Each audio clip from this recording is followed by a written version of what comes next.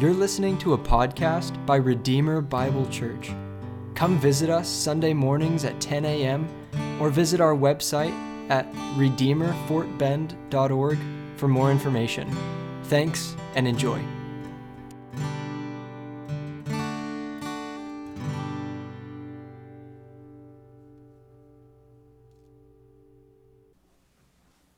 You have a Bible? Turn with me to Hebrews chapter 6. This morning we're going to read verses 13 through 20.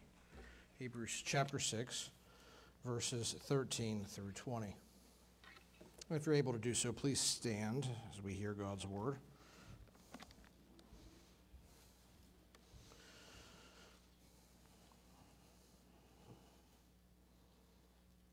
For when God made a promise to Abraham, since he had no one greater by whom to swear, he swore by himself, saying, "Surely I will bless you and multiply you."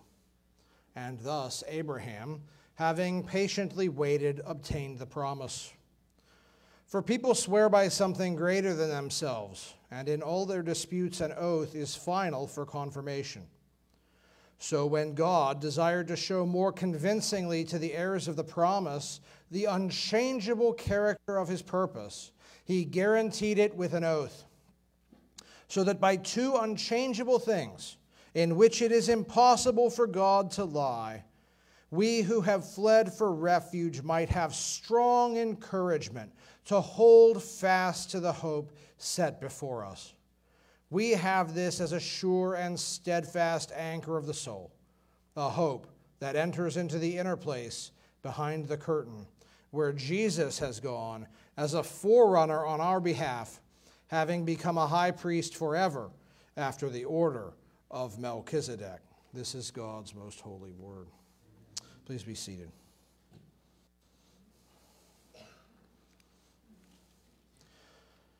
God, speak to us this morning from your word. Lord, let those who know you draw great confidence and encouragement from the truths of this section. Lord, let those of us who do not know you understand the predicament that we are in and draw us near to yourself through saving faith. We pray in Jesus' name. Amen. On October 24th, 1929, the stock market crashed. Within 2 weeks, the market's value had been reduced by 50%. This severely damaged banks, which were heavily invested in the market, and that caused people to worry. Because before 1933, all bank accounts were unsecured, meaning that if the banks lost your money, you couldn't get it back. And people, fearing this, rushed to the banks to pull their money out while the banks still had some money to give away. And as people withdrew their money, the banks became even more unstable, leading to the collapse of thousands of banks, causing millions to lose their savings, and a decade of economic depression. Now, this shows what happens when people lack confidence because they think something of great value in their lives stands unsecured. And when this kind of fear encounters turbulent times, usually the result is panic that quickly spirals into disaster. It happened in the Great Depression, it happens in other contexts, and it happens spiritually. Many people today have deep spiritual anxiety. They doubt the security of their position before God. This explains why many people pray the sinner's prayer over and over again, thinking just one more time might give them a little bit more security in heaven. This explains why many people decide, after committing some terrible sin, that they've destroyed their position in God forever, and so they just go back deeper and deeper into sin, thinking there's no way back. This explains why there are support groups across America today filled with anxious believers who are convinced that they have lost their salvation or committed an unpardonable sin or the like. So many today struggle with spiritual anxiety because they lack an awareness or a personal confidence in the truth that God secures his people. But this morning, as we continue our study in the book of Hebrews, we see this glorious truth that believers' hope is forever secure in Christ, which means that we can persevere in the hardest times. And that's what we're going to see today in Hebrews chapter 6, verses 13 through 20. And today we're going to see 3 points. First, the example of Abraham. Second, Abraham's example gives us 2 truths which point to the security of our hope. And third, our hope is also secure because of the high priesthood of Jesus. We start with our first point, the example of Abraham. Let's remind ourselves what's going on in this book. Our author's writing to a church, some of whose members were drifting away from Christianity back into Judaism. And last week we saw why this drift was happening, because people in the church were spiritually immature. Not like new believers are immature. No, these people had been in the faith for some time, but they were spiritually lazy. And this laziness led them to drift, and this drift had put them in a place of terrible danger, because they were now teetering on the edge of apostasy, of repudiating the faith. And apostasy shows that someone never belonged to Jesus to begin with, that they're still dead in their sins. More than that, last week we saw the terrible truth that if you fall away from the faith after having personally experienced the reality and power of the gospel, you may not be able to return later. It's possible to wind up in a place beyond hope without the possibility of a second chance. And so because of this frightful prospect, our author is writing to these people, urging them, do not depart from the faith, instead remain in the faith and grow.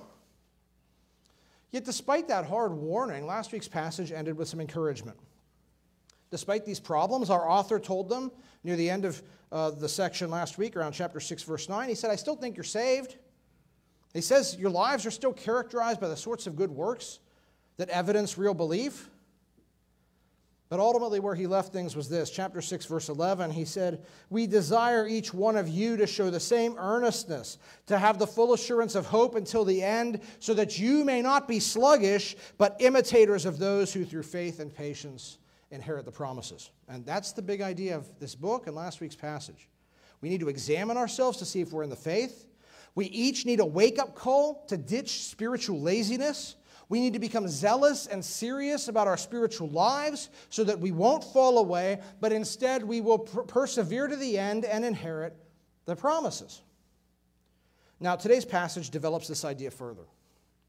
In verse 12, our author urged his readers to imitate those who through faith and patience inherit the promises, and now he gives us an example of one such person, Abraham. Look at chapter 6, verse 13. He says, for when God made a promise to Abraham, since he had no one greater by whom to swear, he swore by himself, saying, surely I will bless you and multiply you. Abraham, or Abram as he was then known, lived in the ancient city of Ur. Joshua 21 tells us his family worshipped idols, but one day, Genesis 12:1, the Lord said to Abram, go from your country and your kindred and your father's house to the land that I will show you. And I will make of you a great nation, and I will bless you and make your name great so that you will be a blessing. I will bless those who bless you, and him who dishonors you I will curse, and in you all the families of the earth shall be blessed. God told Abram to go to a new land, and God made him some promises. That his descendants would become a great nation, that through him all nations would be blessed. And that was an amazing promise, because Abram was 75 years old and had no children. But Abram believed God, and he responded with faith, which was evidenced in his obedience. He got up, and he went to the land God showed him. And there God made him another promise, Genesis 12:7. The Lord said to your offspring, I will give this land. But time passed, and Abram remained childless. And so sometime later, chapter 15 of Genesis, the word of the Lord came to Abram in a vision. Fear not, Abram, I am your shield. Your reward shall be very great. But Abram said, O Lord God, what will you give me? For I continue childless. Behold, you have given me no offspring. Abram says, time has passed, yet I still have no children. Your promise remains unfulfilled. In Genesis 15:4, the word of the Lord came to him, your very own son shall be your heir. And he brought him outside and said, look toward heaven and number the stars if you are able to number them. So shall your offspring be. And he believed the Lord, and he counted it to him as righteousness.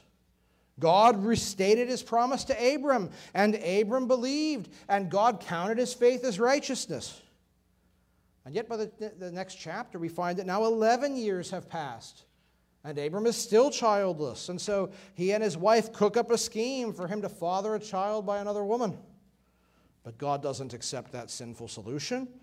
And so God again appeared to Abram and renamed him Abraham, meaning father of many nations.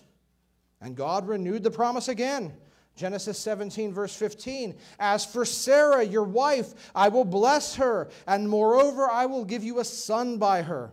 I will bless her, and she shall become nations. Kings of people shall come from her. Then Abraham fell on his face and laughed and said to himself, shall a child be born to a man who is 100 years old? Shall Sarah, who is 90 years old, bear a child? Now it's been almost 25 years, and Abraham is still childless. Yet God says, your wife will conceive, and Abraham laughs. It sounds crazy, but he believes. And sure enough, in Genesis 21:2, it says, Sarah conceived and bore Abraham a son in his old age. Abraham was 100 years old when his son Isaac was born to him. He waited 25 years, and for all that time it seemed absurd, even impossible that God's word should prove true. But it proved true because God's word is good. And yet, in the next chapter, Genesis 22, it says, after these things, God tested Abraham and said to him, Abraham, take your son, your only son Isaac, whom you love, and go to the land of Moriah and offer him there as a burnt offering. God said, offer Isaac as a sacrifice to me. This must have seemed incomprehensible.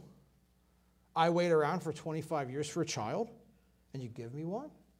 And you say your promises will come through him? And now I'm to kill him as a sacrifice to you? How could this be the will of God? But Abraham doesn't say any of that. The next verse just says he obeyed.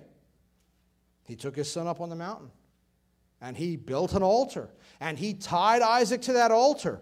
And Genesis 22:10 says, Abraham reached out his hand and took the knife to slaughter his son, and the angel of the Lord called to him from heaven and said, do not lay your hand on the boy or do anything to him, for now I know that you fear God, seeing that you have not withheld your son, your only son, from me. And one more time, God repeated the promise to Abraham. And these are the words quoted in our passage today in Hebrews 6. Genesis 22:16. By myself I have sworn, declares the Lord, because you have done this and have not withheld your son, your only son, I will surely bless you. And I will surely multiply your offspring as the stars of heaven and as the sand that is on the seashore.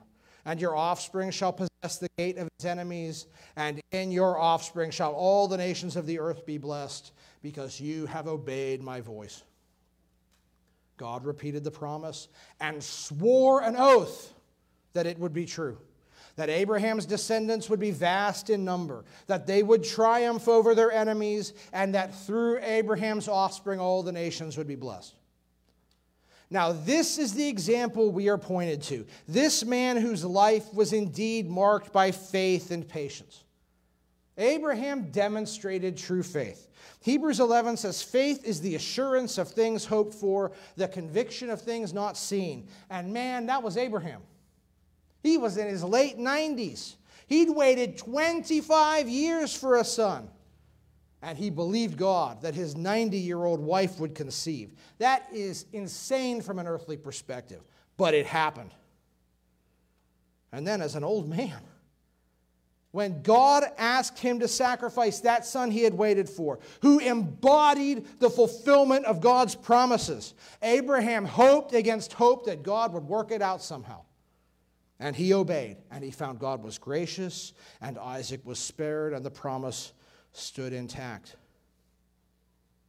But Abraham patiently endured hardship and disappointment and this impossible test across decades, trusting the Lord's word. And what was the result? Hebrews 6:15 says, "And thus Abraham, having patiently waited, obtained the promise."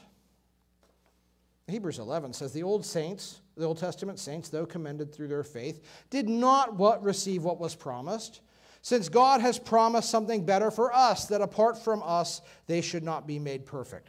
And so, no Old Testament believer, not even Abraham, has yet seen the final fulfillment of all of God's promises. The Old Testament saints are not yet raised from the dead bodily. They're not living in the new creation. No, God has decreed all of his people from all ages will obtain that at once. So Abraham did not obtain the promise in the sense that he saw the final fulfillment. But he did live to see the beginning of the fulfillment. He had a son. And when you do the math on when Abraham died and when Isaac had his children, you discover Abraham lived to see his grandsons, Jacob and Esau. So Abraham died as a man who saw that God's word to him would prove true. The things God had sworn were starting to happen. His lineage was multiplying. Now, what should we here take from this example? First, friends, God demands that we respond to his word with faith. Hebrews 11:6 says, "Without faith it is impossible to please him." God gives his word to mankind, and we must respond with faith. Not some intellectual commitment. No, a life of trusting God. A life that takes God at his word. That lives like it's real. That believes what he says will happen, no matter what the circumstances around us might look like. That's how Abraham responded to God, and he obtained the promises. Friends, God has given us a word too in the gospel. 1 Corinthians 15 says, "Christ died for our sins in accordance with the Scriptures. He was buried. He was raised on the third day in accordance with the Scriptures, and he appeared." We each and all are sinners. We are rebels in God's universe. We have failed to obey God's commands. We have done what God has forbidden. And Romans 6 says the wages of sin is death, meaning not just physical death, but eternal death, God's endless fury in hell. But he has made a way of deliverance because God the Son became a man, Jesus. And Jesus lived the perfect sinless life that you and I have failed to live. And he died on the cross in our place, dying the death we should have died, experiencing the penalty for sin we should have experienced. And Jesus is risen from the dead, and today he is reigning as Lord in heaven. And this good news offers us salvation from the power and the penalty of sin, and it is receivable only by faith.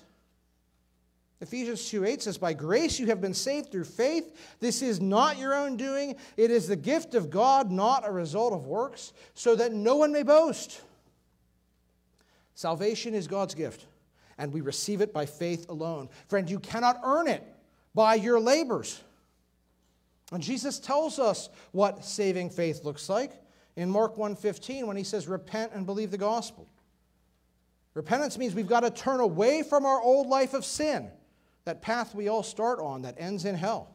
Friends, we've got to turn away from that by turning to Jesus in faith, in trusting ourselves and our destiny to him because of who he is, God and man, and because of what he has done, his death and resurrection. Friends, we are saved by faith.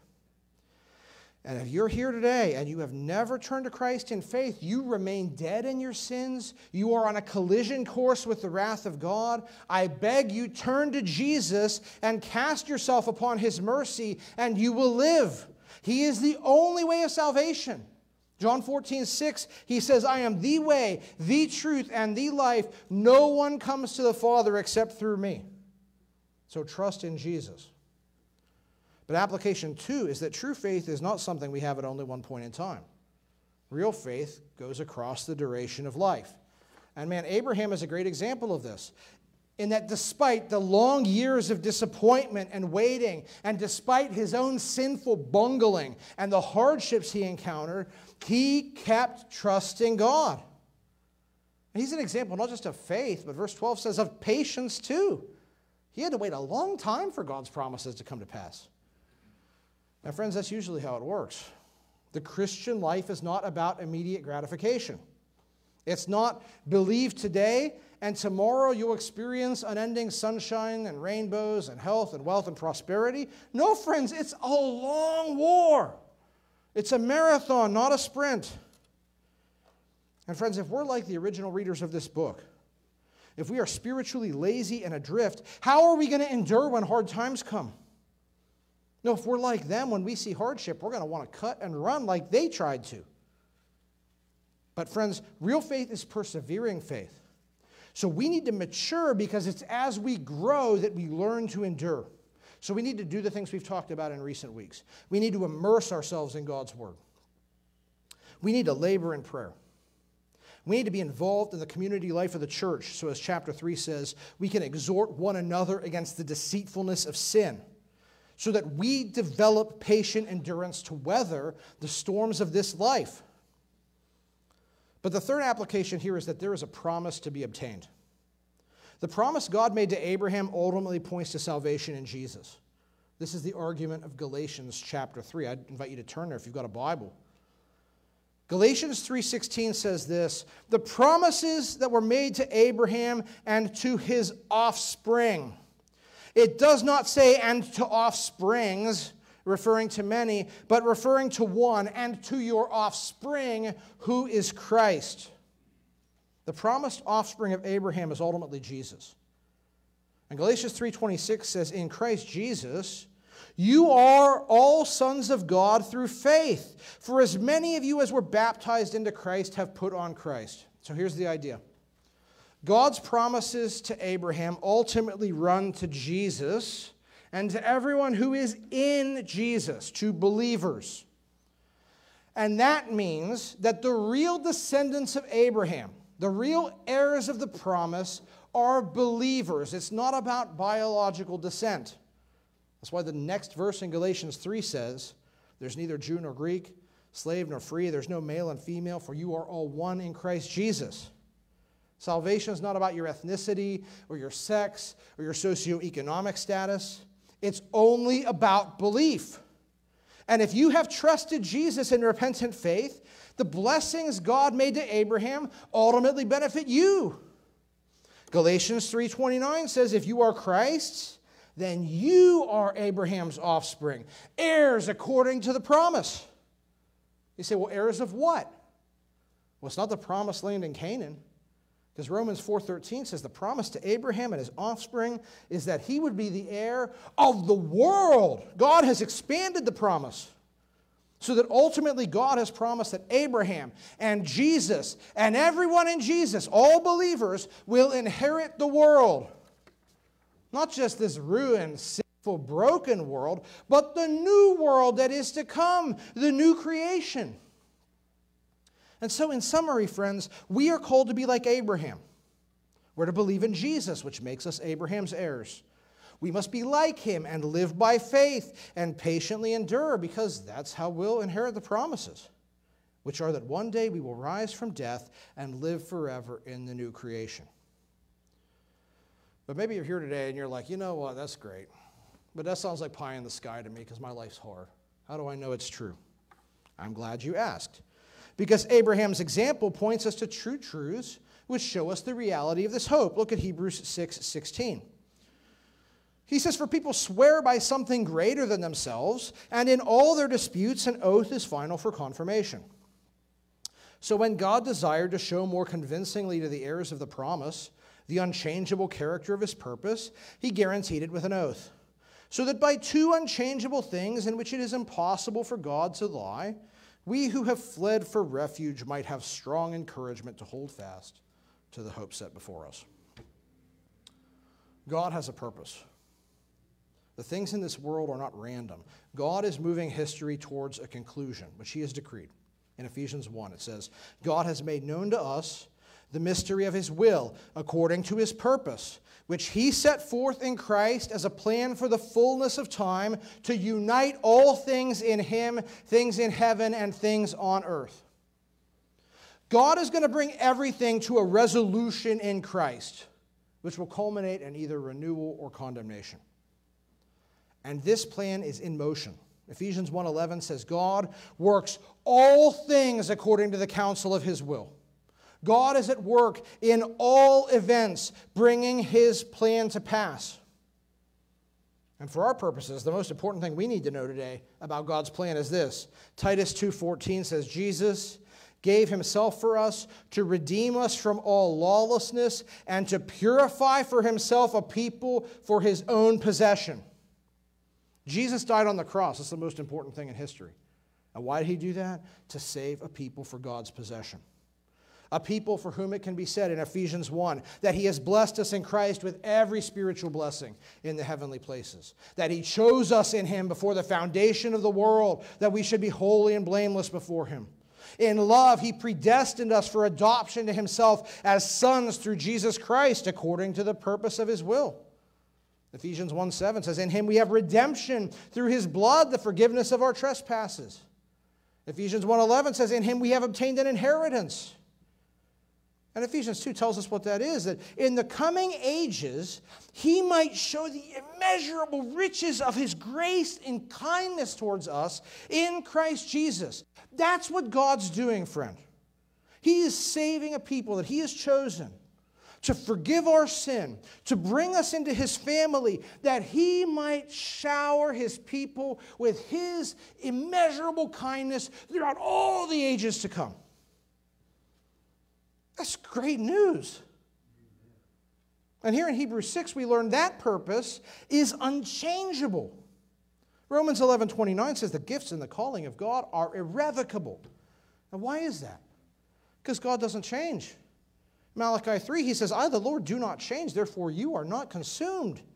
Or Hebrews 13 tells us Jesus Christ is the same yesterday, today, and forever. And so God's plan 10 trillion years before creation is the same plan he has today, and it's the same plan he'll have in 10 trillion more years. He intends to save his people. If you know Jesus, I'm talking about you, God means to save you. And those that God has meant to save, he is going to save, and he's going to keep his people saved forever. That's some great news. If you belong to Jesus, you will be brought safely into his kingdom forever. But you know, God isn't just content to save his people. He also wants his people to be thoroughly convinced that this is real. That's what the text says. So God not only secures us, he wants us to believe it. He wants us to know it. Now, unfortunately, this truth of eternal security is often abused in the American church today. I'm speaking here about much of the revivalist preaching of the last 150 years, which puts great emphasis on making decisions for the Lord, which presents saving faith as merely praying the sinner's prayer, which promises people that if you pray this prayer, you're guaranteed deliverance from God's judgment, and you can go off and do whatever you want for the rest of your life, and you are eternally secure, and you are guaranteed heaven. Friends, not one lick of that comes from the Bible. Saving faith is repentant faith in the deity, death, and resurrection of Jesus, period. And real saving faith endures to the end. Now, some people may express their true faith to Jesus in a prayer, but it is not the prayer that saves them. It is their faith in Jesus. And friends, many who have prayed this prayer believing that if I just say the right words in the right order, I'll be saved, have not actually trusted Jesus. And that's evident from the fact that so many who have prayed this prayer don't live lives that indicate any following of Jesus in any meaningful way. And that so many who have prayed this prayer have ultimately fallen away together, which this book tells us means they weren't saved. But while much that is done in the name of eternal security today is not biblical, friend, don't be confused. Eternal security is a biblical truth. And friends, we want to have a biblical understanding of real faith, and we want to have a biblical understanding of security. So God eternally secures all those who come to him in true repentance, saving faith. And he keeps his people in the faith. He perseveres us to the end, and he brings us safely into the new creation. But what we learn here in Hebrews 6 is not just that God secures his people, but that he wants us to draw great personal assurance from this truth. And because God wants his people to be thoroughly convinced of his kind and unchanging intention toward us, he has done something meant to give us greater confidence in the reality of the hope that we have in him. What's he done? He guaranteed it with an oath. Now, why do people swear oaths? Hebrews 6:16 says people swear by something greater than themselves, and in all their disputes an oath is final for confirmation. People swear oaths to settle questions about the reliability of their word. And oaths have historically been accepted in every culture as a final confirmation that what someone has said is dependable. And why is that? Because an oath is sworn upon something greater than the person swearing it, appealing to some higher power for their help to keep the oath and to punish them if they don't. That's why people swear oaths on a Bible in the court, right?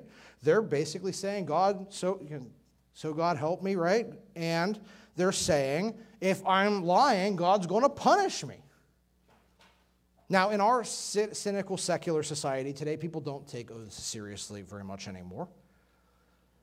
But in the first century, there were also people who didn't fear God and who used oaths as a way of defrauding the unwary, the Pharisees. And the evil approach to oath-taking of the Pharisees led Jesus in Matthew 5 to say, "Let what you say simply be yes or no. Anything more than this comes from evil." Jesus wanted his followers not to participate in the evil system of oath-taking in that day, which saw oaths as a means of deceit and fraud. Jesus said, no, if you're my follower, just be a person of your word, because God hates dishonesty. But oath-taking is not always evil, not under every circumstance, and we know that because in the Old Testament law, God made provisions for his people to swear oaths. And what was the most common oath sworn in the Old Testament? People would say, "As the Lord lives." They would take an oath upon God. But at times in the Old Testament, God himself puts an oath upon his own person.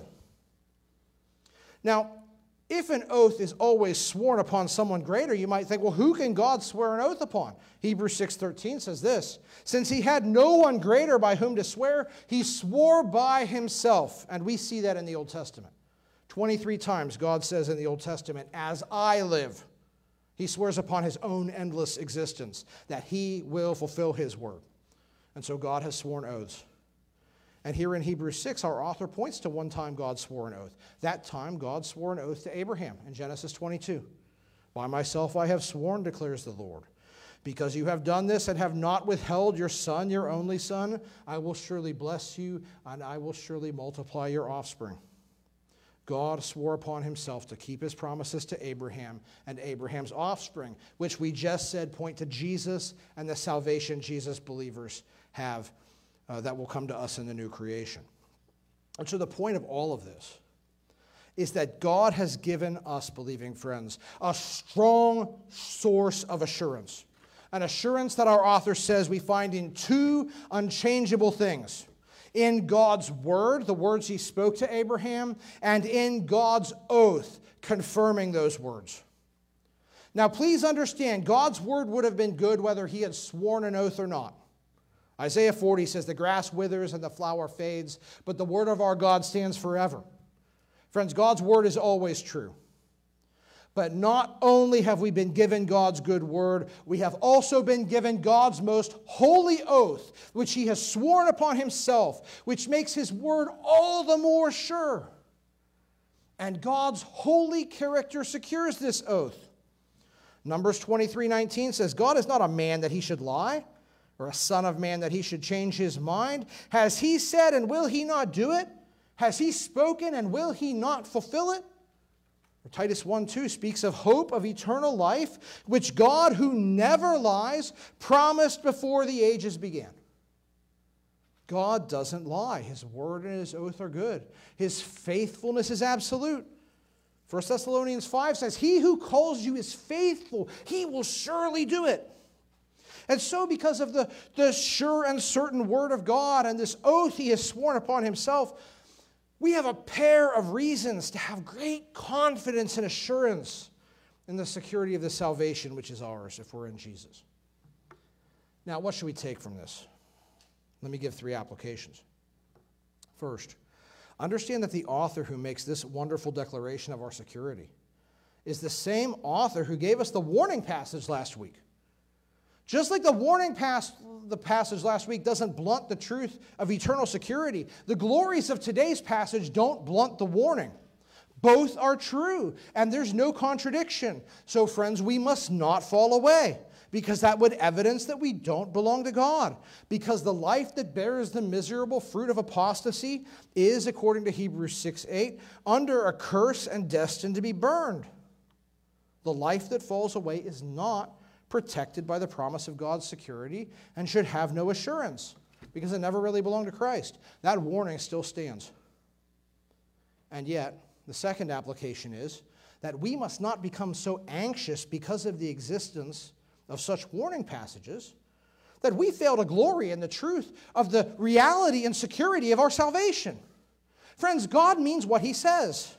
And so when Jesus says in John 6:37, all that the Father gives me will come to me, and whoever comes to me I will never cast out, this is the will of him who sent me, that of all he has given me, I lose nothing, but raise it up on the last day. Friends, he means that.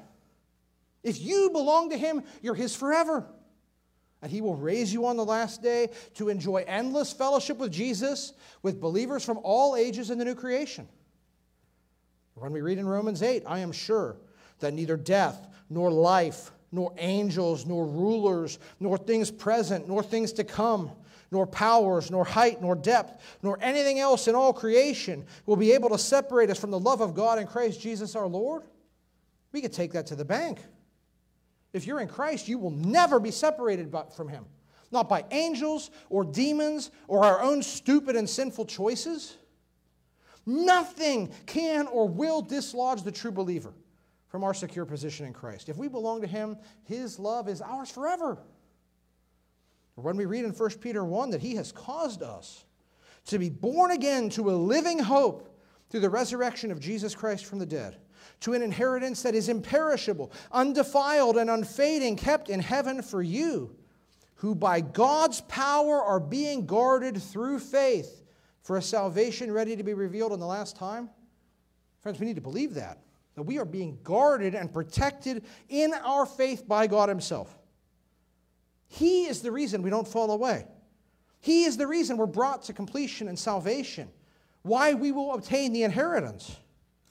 So believers, we should take great comfort in the wonderfully secure position that we have in Jesus. But this leads to the last application of this point. Look at chapter 6, verse 18. We who have fled for refuge might have strong encouragement to hold fast to the hope set before us. Eternal security is true, but the point of that truth is not so that we rest assured. No, the point is that we hold fast assured. The point is that we strive for holiness assured. The point is not eternal security is true, so it's time for laziness. That's the kind of thinking that got these folks into trouble. No, the point is that we are to have a zeal and seriousness, that imitation of the life of faith and patience that inherits the promises, which is energized by this glorious truth that God is for us, and no one can separate his people from his love. And so if you have fled to God through Jesus Christ for refuge, if you have turned from your sins to trust Jesus, have strong encouragement to persevere, because God secures you, and he will make good on his word and his oath, and he will save you. And so because of these things, friend, hold fast to your hope. Don't be like the Hebrews. Don't walk away. Don't ditch Jesus for some other religion or philosophy. Don't abandon Jesus to chase the false pleasures of unrepentant sin. That would show you're not really his. No, hold fast, because your salvation draws near. So when persecution comes, endure. And when crisis comes, endure. And when the temptations of the world and the flesh and the devil come, endure. Because God's word is good, and believer, he will bring you safely into his kingdom in the end. But this brings us to our last point, which is that our hope is also secure because of the priesthood of Jesus. Chapter 6, verse 19. We have this as a sure and steadfast anchor of the soul, a hope that enters into the inner place behind the curtain, where Jesus has gone as a forerunner on our behalf, having become a high priest forever, after the order of Melchizedek. Our author wants his readers, and God wants all of us who know Jesus to have a strong encouragement to hold fast to the hope set before us, to be encouraged so that we persevere to the end and don't fall away. And now he gives us yet one more declaration about the security of our hope. Here he doesn't point to some example from the Old Testament. He points us to a present reality in heaven, to the priesthood of the Lord Jesus. Now, this idea of Jesus' priesthood has popped up a few times in Hebrews. And although our author briefly touched on this subject in chapter 2, it wasn't until chapter 4 that he began to develop it in depth. And you might remember in chapter 4, verse 14, it says, "Since then we have a great high priest who has passed through the heavens, Jesus the Son of God, let us hold fast our confession." And what we saw in Hebrews 4 and 5 is that the old priests were marked by three things. They offered sacrifice for the people, and they had to be characterized by gentleness, and they had to be appointed by God. And in all three of these things, Jesus is far better than the old priests. Jesus has offered a better sacrifice. He has given his own life to save us. So Hebrews 5:9 says he has become the source of eternal salvation to all who obey him. And he doesn't just treat us with gentleness. He has a sympathy for us because of his own battle and victory over temptation. For Hebrews 4:15 says he has been tempted in every respect as we are, yet without sin. And just like the priests of old, Jesus was appointed by his Father. And Hebrews 5 quoted Psalm 2 and Psalm 110 to show us that the Father had declared Jesus would be our high priest. But Jesus is not a high priest within the Jewish priesthood of the Old Covenant. No, he is a better sort of priest. Hebrews 5:10 said, Jesus has been designated by God a high priest after the order of Melchizedek. And if you remember, we said last week, just when it seemed like our author was about to start talking about what that meant, he pulled back in verse 11 and he said, "About this we have much to say, and it's hard to explain since you have become dull of hearing." And that led to last week's warning passage. But now the warning's over. Now our author's ready to go. He's going to proceed and talk about the high priesthood of Jesus for the next 3.5 chapters. That's where this is going. And so now he reintroduces Jesus' priesthood. Now we're going to talk about what it means that Jesus is a priest after the order of Melchizedek next week. But let's focus on what's said here. Jesus is a high priest. And our author points us to the high priesthood under the Old Covenant. You know, there were lots of priests in ancient Israel, but there was just one high priest at any time. And the high priest had one significant duty which distinguished him from the other priests. On one day a year, the great day of atonement, he had to perform the duties described in Leviticus 16, which involved a special room in the sanctuary called the Holy of Holies, or in modern translations, the Most Holy Place. The Most Holy Place was a room that was normally inaccessible to the common Israelite or to the priest, and it was even usually inaccessible to the high priest. And nobody could see into it because there was a thick veil that blocked people's view. And nobody could cross the veil to enter the room. For Leviticus 16, the Lord said to Moses, "Tell Aaron your brother not to come at any time into the holy place inside the veil, before the mercy seat that is on the ark, so that he may not die. For I will appear in the cloud over the mercy seat." See, in this room sat the Ark of the Covenant. And on top of the Ark of the Covenant sat the mercy seat. And God said above the mercy seat, he would uniquely manifest his presence on earth. And so if anybody just walked into this room, they would be face to face with the glory of God and they would be struck dead. So even the high priest normally could not go into this room, except on the great day of atonement. But Leviticus 16 said on this one day, the high priest could go inside the veil, carrying a censer of coals and incense to fill the room with a thick smoke. So he wouldn't just be face to face with the glory of God. And he came bearing the blood of sacrificed animals, a bull which had died for his sins and a goat which had died for the nation. And that's how the high priest could enter, briefly with smoke and blood. But here in Hebrews 6, we read that Jesus, the greater high priest, not a high priest after the order of Aaron, like the priests of the Old Covenant, but a new priest after the order of Melchizedek, he has gone into the inner place behind the curtain He has gone into the Holy of Holies. Not in the temple building in Jerusalem. Hebrews 4:14 says he has gone into the heavens. Jesus' priesthood has not taken him into the earthly temple. No, Hebrews 8 says we have a high priest who is seated at the right hand of the throne of the majesty in heaven, a minister in the holy places, in the true tent that the Lord set up, not man.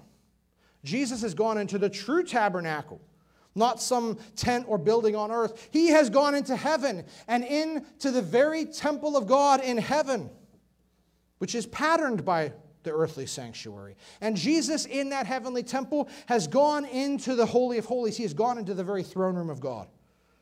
Hebrews 9:24 says, Christ has entered not into holy places made with hands, which are copies of the true things, but into heaven itself. And Jesus is there in God's throne room, seated at God's right hand. And there he intercedes for believers face to face with the Father.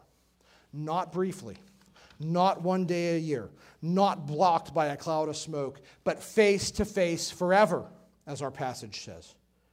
So Jesus has gone into the inner place behind the curtain as our high priest. And that's why we can approach the Father in prayer through the priesthood of Jesus. But more than that, we're told here, Jesus has also entered the throne room as our forerunner. The Greek word speaks as one who leads the way for others.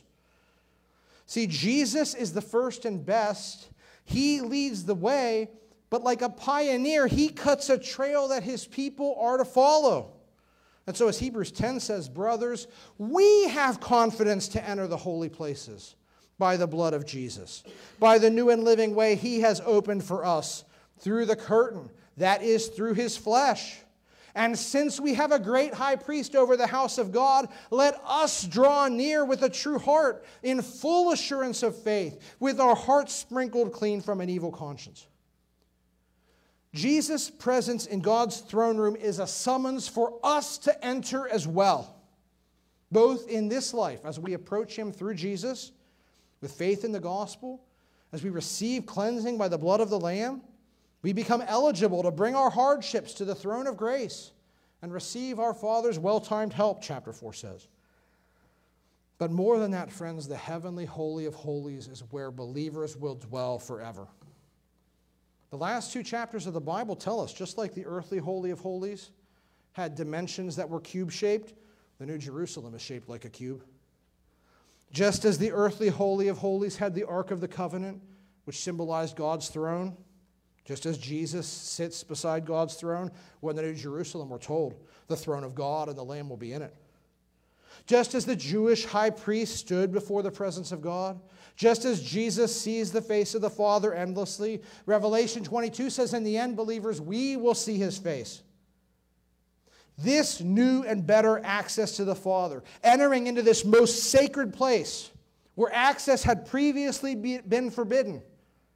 Friends, it now stands open because Jesus is there, and Jesus summons all of God's people to follow him so that in the end, throughout all the ages, we will dwell face to face with God in the glorious joy of his presence forever. And that's all true because Jesus is our priest and has gone through the veil on our behalf.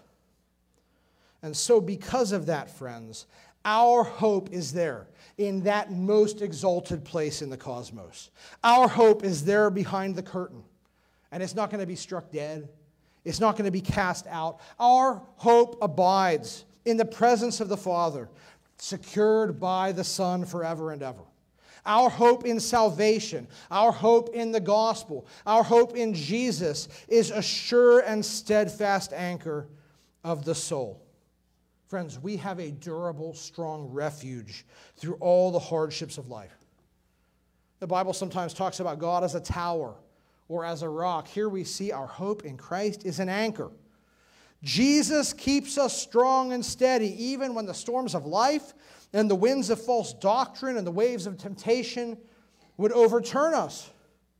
If you are trusting in him, your hope is secure because his word is good, because he has sworn an oath to secure his word even further, and because Jesus lives forever and personally secures our hope in the very throne room of God. And so this means, friend, that God's good purposes for believers is sure, unchangeable, and certain. It will come to pass, and it will secure every one of us who believes. Hebrews 7:25 says, He is able to save to the uttermost those who draw near to God through him, since he always lives to make intercession for them. Jesus' eternal life and endless priesthood ensure that he will bring every one of his people safely into salvation. So, friends, we have a great reason to hold fast, to be confident that our eternal destiny is secure if we know Jesus. And this should embolden us. It should embolden us when we're persecuted.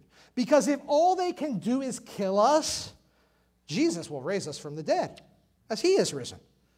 It should embolden us when things get hard, because Jesus is alive, offering us his help in times of trouble, keeping us safe, except from those things that we must encounter to grow. It should embolden us to proclaim the gospel, because God is at work in all things, and he will use our evangelism to win the lost. It should embolden us to stand firm no matter what in the faith, because we're not alone. Because Jesus will never leave us or forsake us. He has our back in the highest courtroom of the universe.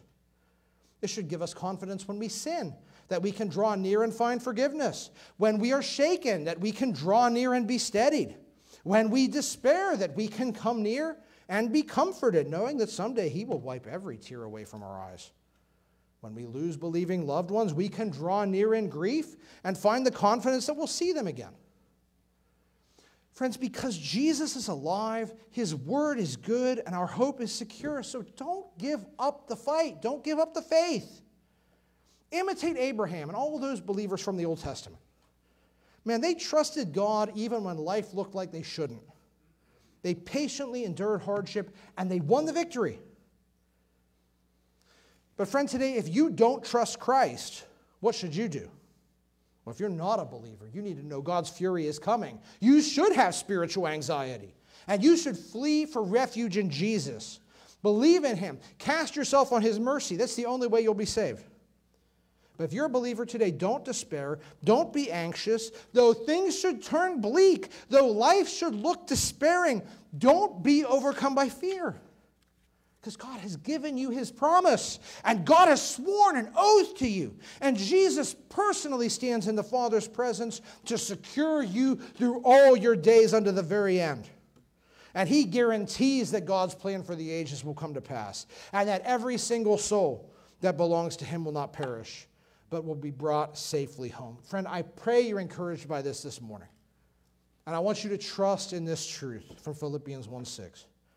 I am sure of this, that he who began a good work in you will bring it to completion in the day of Jesus Christ.